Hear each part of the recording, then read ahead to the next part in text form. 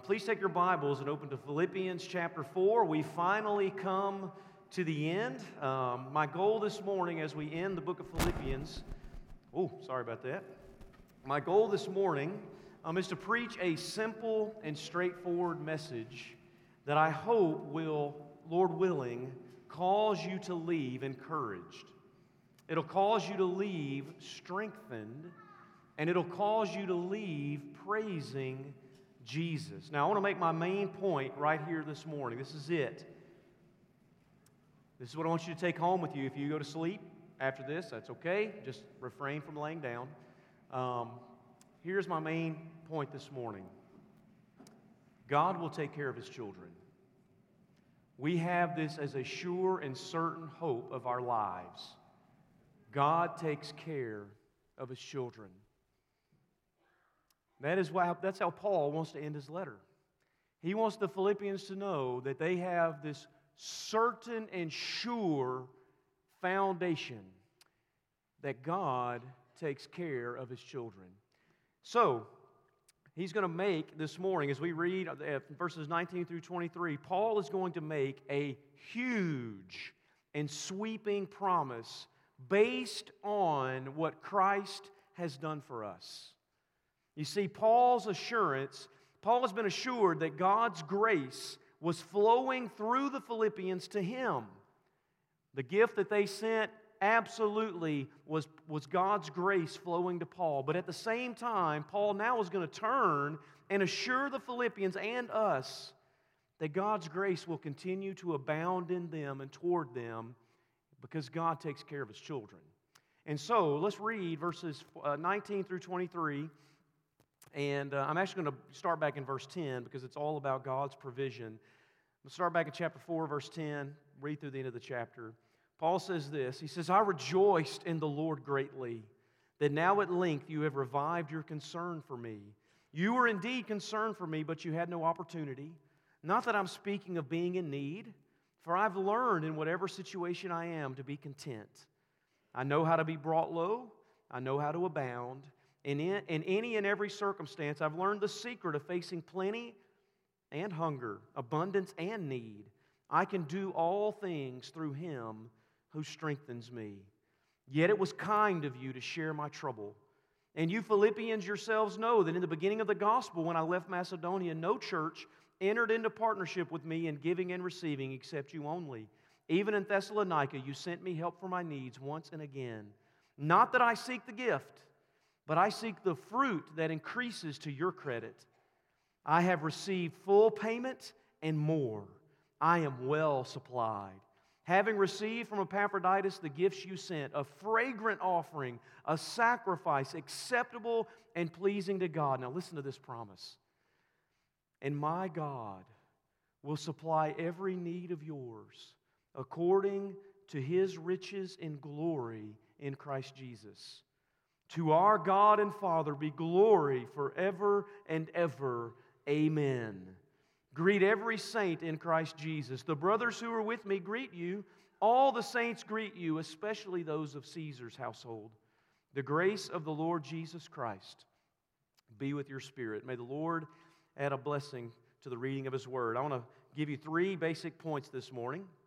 I want you to notice first that this text begins with a personal promise. A personal promise. There are several things I want to point out here, right here at the beginning of verse 19. So we're going to go through this very, very seriously, word by word. Look what he says there. First, notice the personal pronouns that Paul emphasizes here. He begins by saying, "My God will supply every need of yours." Now, this isn't Paul making a personal promise whereby he's putting God on the hook for something that God never intended. Is Paul making this promise or is God making this promise? No, Paul knows that his Father, his God, has pledged Himself in Christ to meet their needs. Listen, the great hope of the Bible is that we will be God's people and that He Himself will be our God. That's the only reason Paul can use this personal pronoun, that my God will supply all of your needs. So Paul can say that because Jesus Himself made a very similar promise. Remember what Jesus said in the Sermon on the Mount to those that were listening? He says, I tell you, do not be anxious about your life, what you will eat or what you will drink, or about your body, what you'll put on. Is not life more than food? Is the body not more than clothing? Look at the birds of the air. They neither sow nor reap nor store in the barns, and yet your heavenly Father feeds them. Are you not of more value than they? And which of you, by being anxious, can add a single hour to your life? And why are you anxious about clothing? Consider the lilies of the field. They neither toil nor spin, and yet I tell you, even Solomon in all of his glory was not arrayed as one of these. He says, if God so clothes the grass of the field, which today is alive and tomorrow is thrown into the oven, will He not much more clothe you, O you of little faith? Therefore, do not be anxious, saying, what shall we eat, or what shall we drink, or what shall we wear? For the Gentiles seek after these things, and your heavenly Father knows you need them all. He says, but first seek the kingdom of God and His righteousness, and all these things will be added unto you. Notice this is a personal. My God has promised to do this. But second, notice the timing of the promise. He says, my God will supply. That is a future indicative. This means God is promising to carry out this promise, His purpose, both now and into the future. God will continue to do this for His children. He won't just do it once in the past and be done. He won't just give one gift one time and it's over. No, God has promised that He will continue to supply for His children forever. So just as the Philippians have been well supplied, that's what Paul said in verse 18, God will continue into the future, both now and forever, to supply them. My God will supply. It is sure, it is certain. And notice third, the extent of that promise. What does He say? My God will supply what? Every need. Every need. Not just a few of them. He will supply every need. Now again, I want to be careful. Paul isn't preaching some pie-in-the-sky promise where God will heal every disease on this side of heaven, or that you won't have any physical or relational needs or problems. No. Paul is primarily concerned about their spiritual needs, not their physical needs or their material needs. Like Paul said back in verse 17, he isn't seeking their material benefit. Paul is seeking spiritual fruit and blessing. You can't read Philippians 4. I challenge you. Go back and read Philippians 4:1 through where we are. You can't read that without understanding Paul's primary concerns. His primary concerns are for them to stand firm in Jesus, regardless of what they have or don't have, or whether they're in sickness or health, in life or in death. Or you'd have to argue that Paul's primary point is for them to find peace in Jesus, not in the things of this world, not in their things, but in Christ. Find peace in Him. And you're to find contentment in Him, whether you have a lot or whether you have a little. That's what Paul is concerned about, that they would be thankful and generous in all circumstances through Christ. Now, we have to remember that God never promises His children that they won't suffer, or that they won't have needs, or have wants, or they won't be poor or destitute, or that fires won't come, or that cancer won't visit your home, or that famines won't come, or wars, or plagues. Quite the opposite. The Bible promises that all who desire to live godly will suffer persecution. And through many trials we must enter the kingdom of God. And the gate is narrow and the way is hard that leads to life. And you know what it says after that? There's only a few that find it. That's what the Bible promises.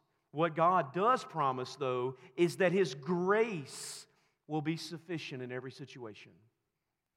His grace will be sufficient no matter what. He has promised that He will never leave you nor forsake you, that He will be there in the fire with you when the waters rise. They won't overwhelm you because He will keep you with His mighty right hand.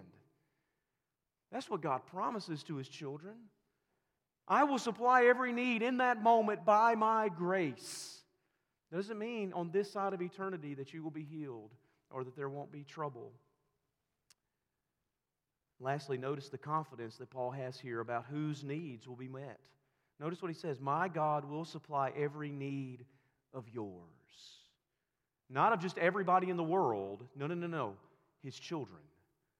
You Philippians, you that know Christ by faith and are united with Him, who have been filled with His Spirit, forgiven of your sins, adopted into His family, placed into His kingdom, no longer under His wrath, but now under His blessing.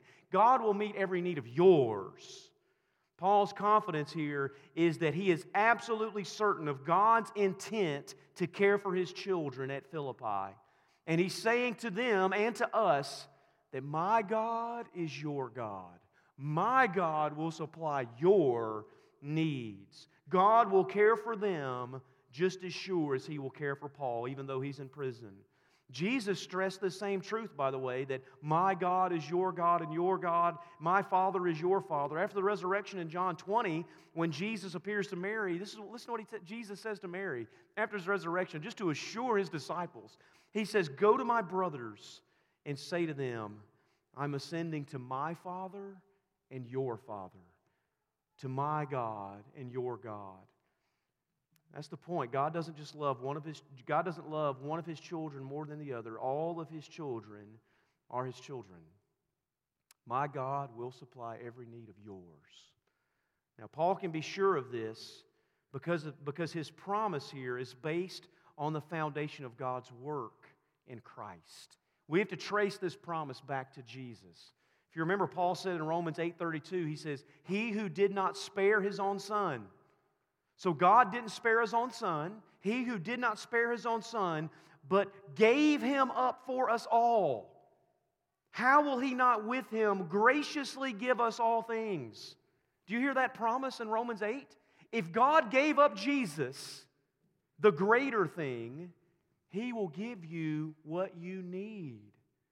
That's like me telling my children, I'm going to give you everything. I'm going to give you all that I have. And then Jake going, well, Dad, can I have your watch? This? Compared to everything else I have? You want this? Of course, son. When I give you everything, this comes with it. If God did not spare Jesus but gave Him up, that's the greater thing. He will give us the lesser thing. Here's the thing. Why would God give us the best, His only Son, and not give us the lesser things we need? Why can Paul have peace in every circumstance? Why? Why can he give thanks in every circumstance? The answer is because God will keep His promise to supply Paul with everything he needs. Why can Paul be content with much and with little, with being exalted and being brought low?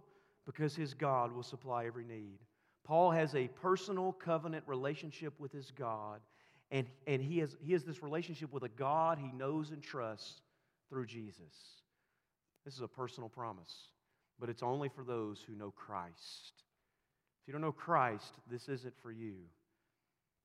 You have to know Jesus. You have to be in a relationship where you can say, this is my God, and He will supply my needs in Christ Jesus. But notice, second, what this promise is. It's a promise of provision.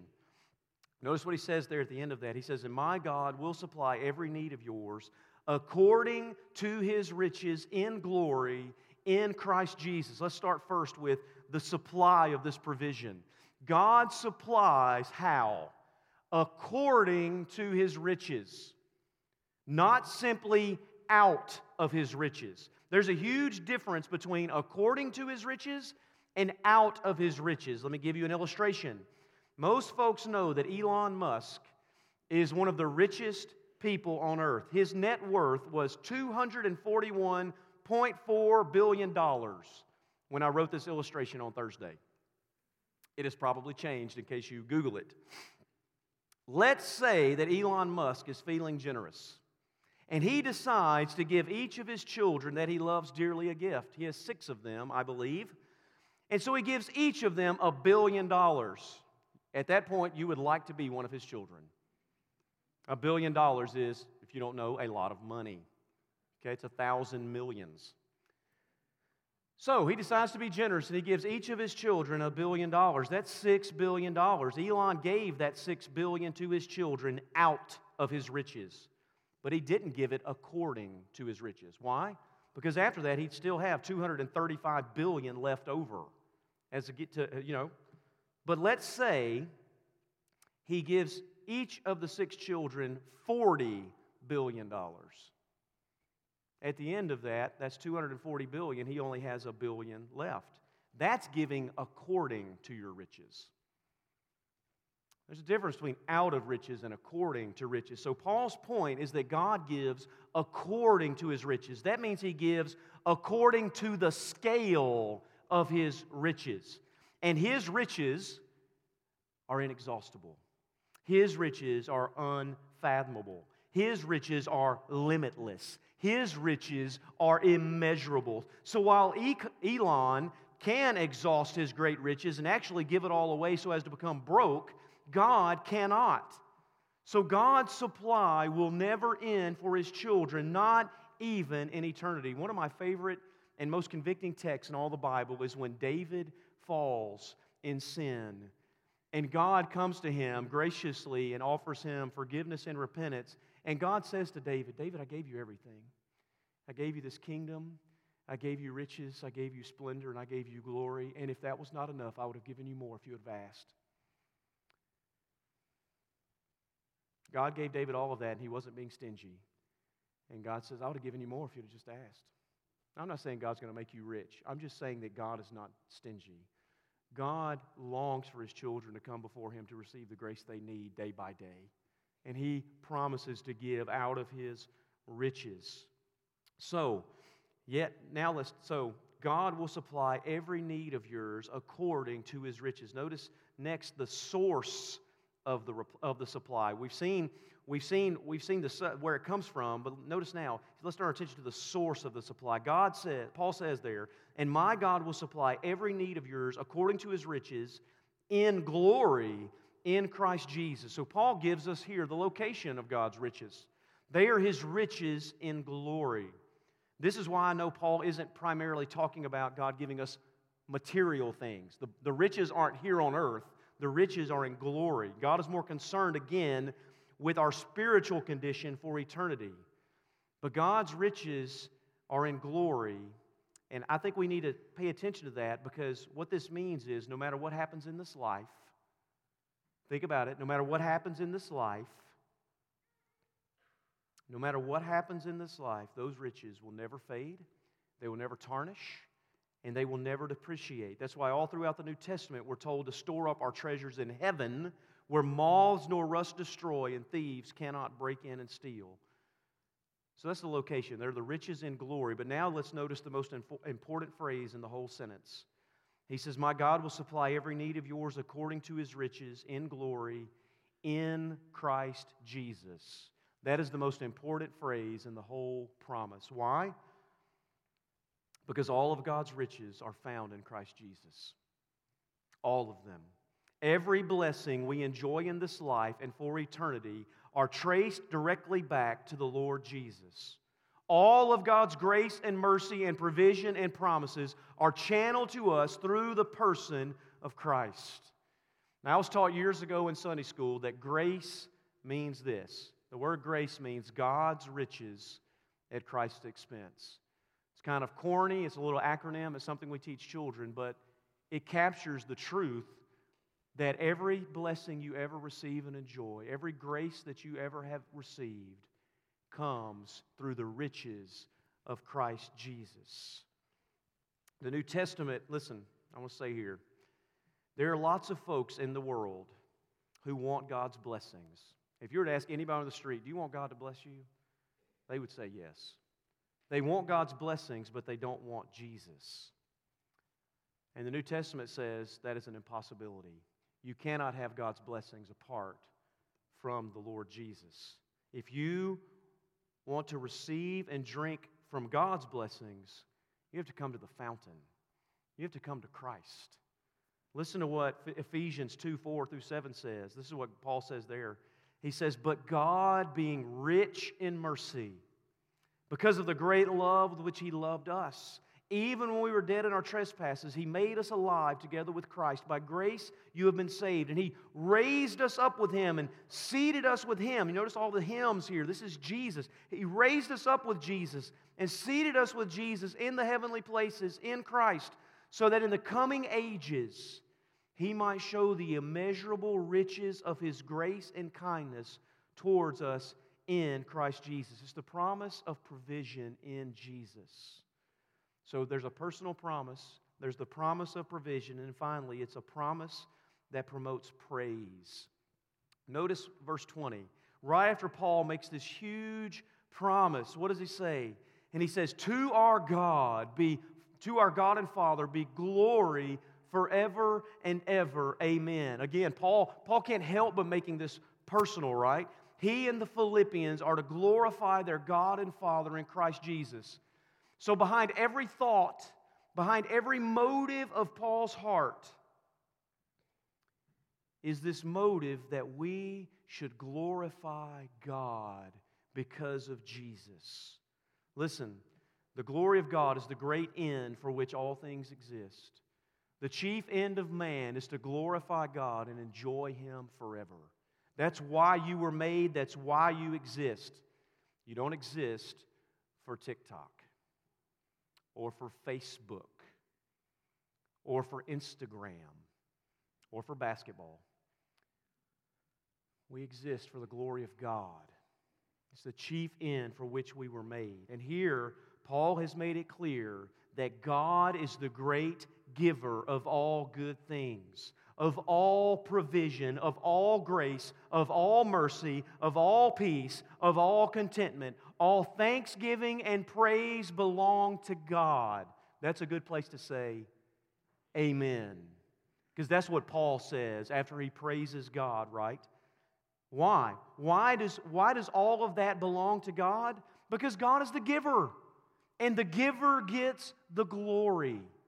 If God is the one providing for His children this way, then He should get the glory. I actually had a conversation with one of my daughters this morning, a funny conversation, petting our dog who loves to greet us in the morning. I just have to throw this in here now. Petting our dog, and she said, Dad, have you ever heard this before? She says, you pet your dogs, wake up in the morning, and they go, you feed me, you pet me, you care for me, you play for me. You must be God.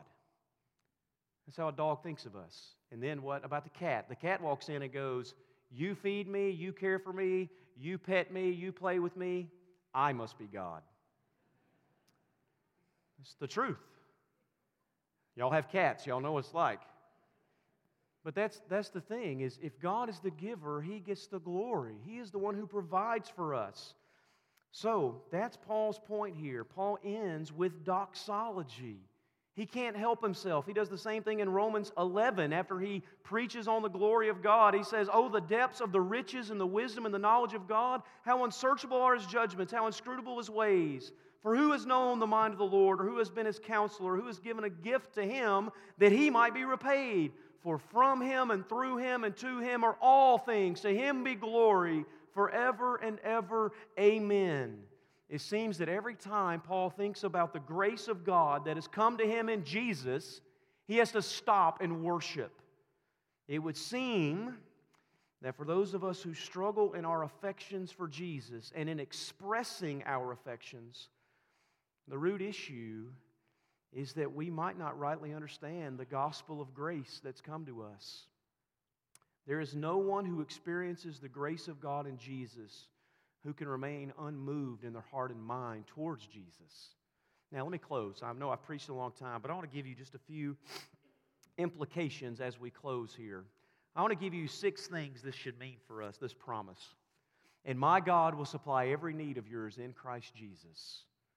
If that promise is true, according to His riches in glory in Christ Jesus, 6 simple statements. This promise right here at the end of Philippians should grow and increase our faith and confidence in God.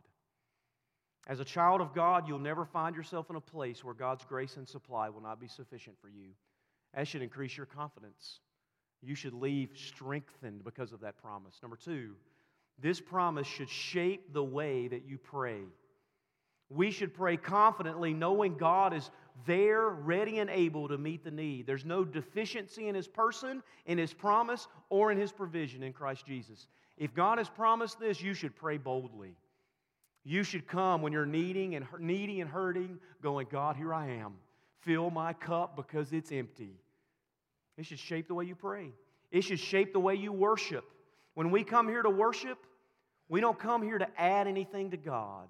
We don't come here to increase His glory or His beauty or His riches.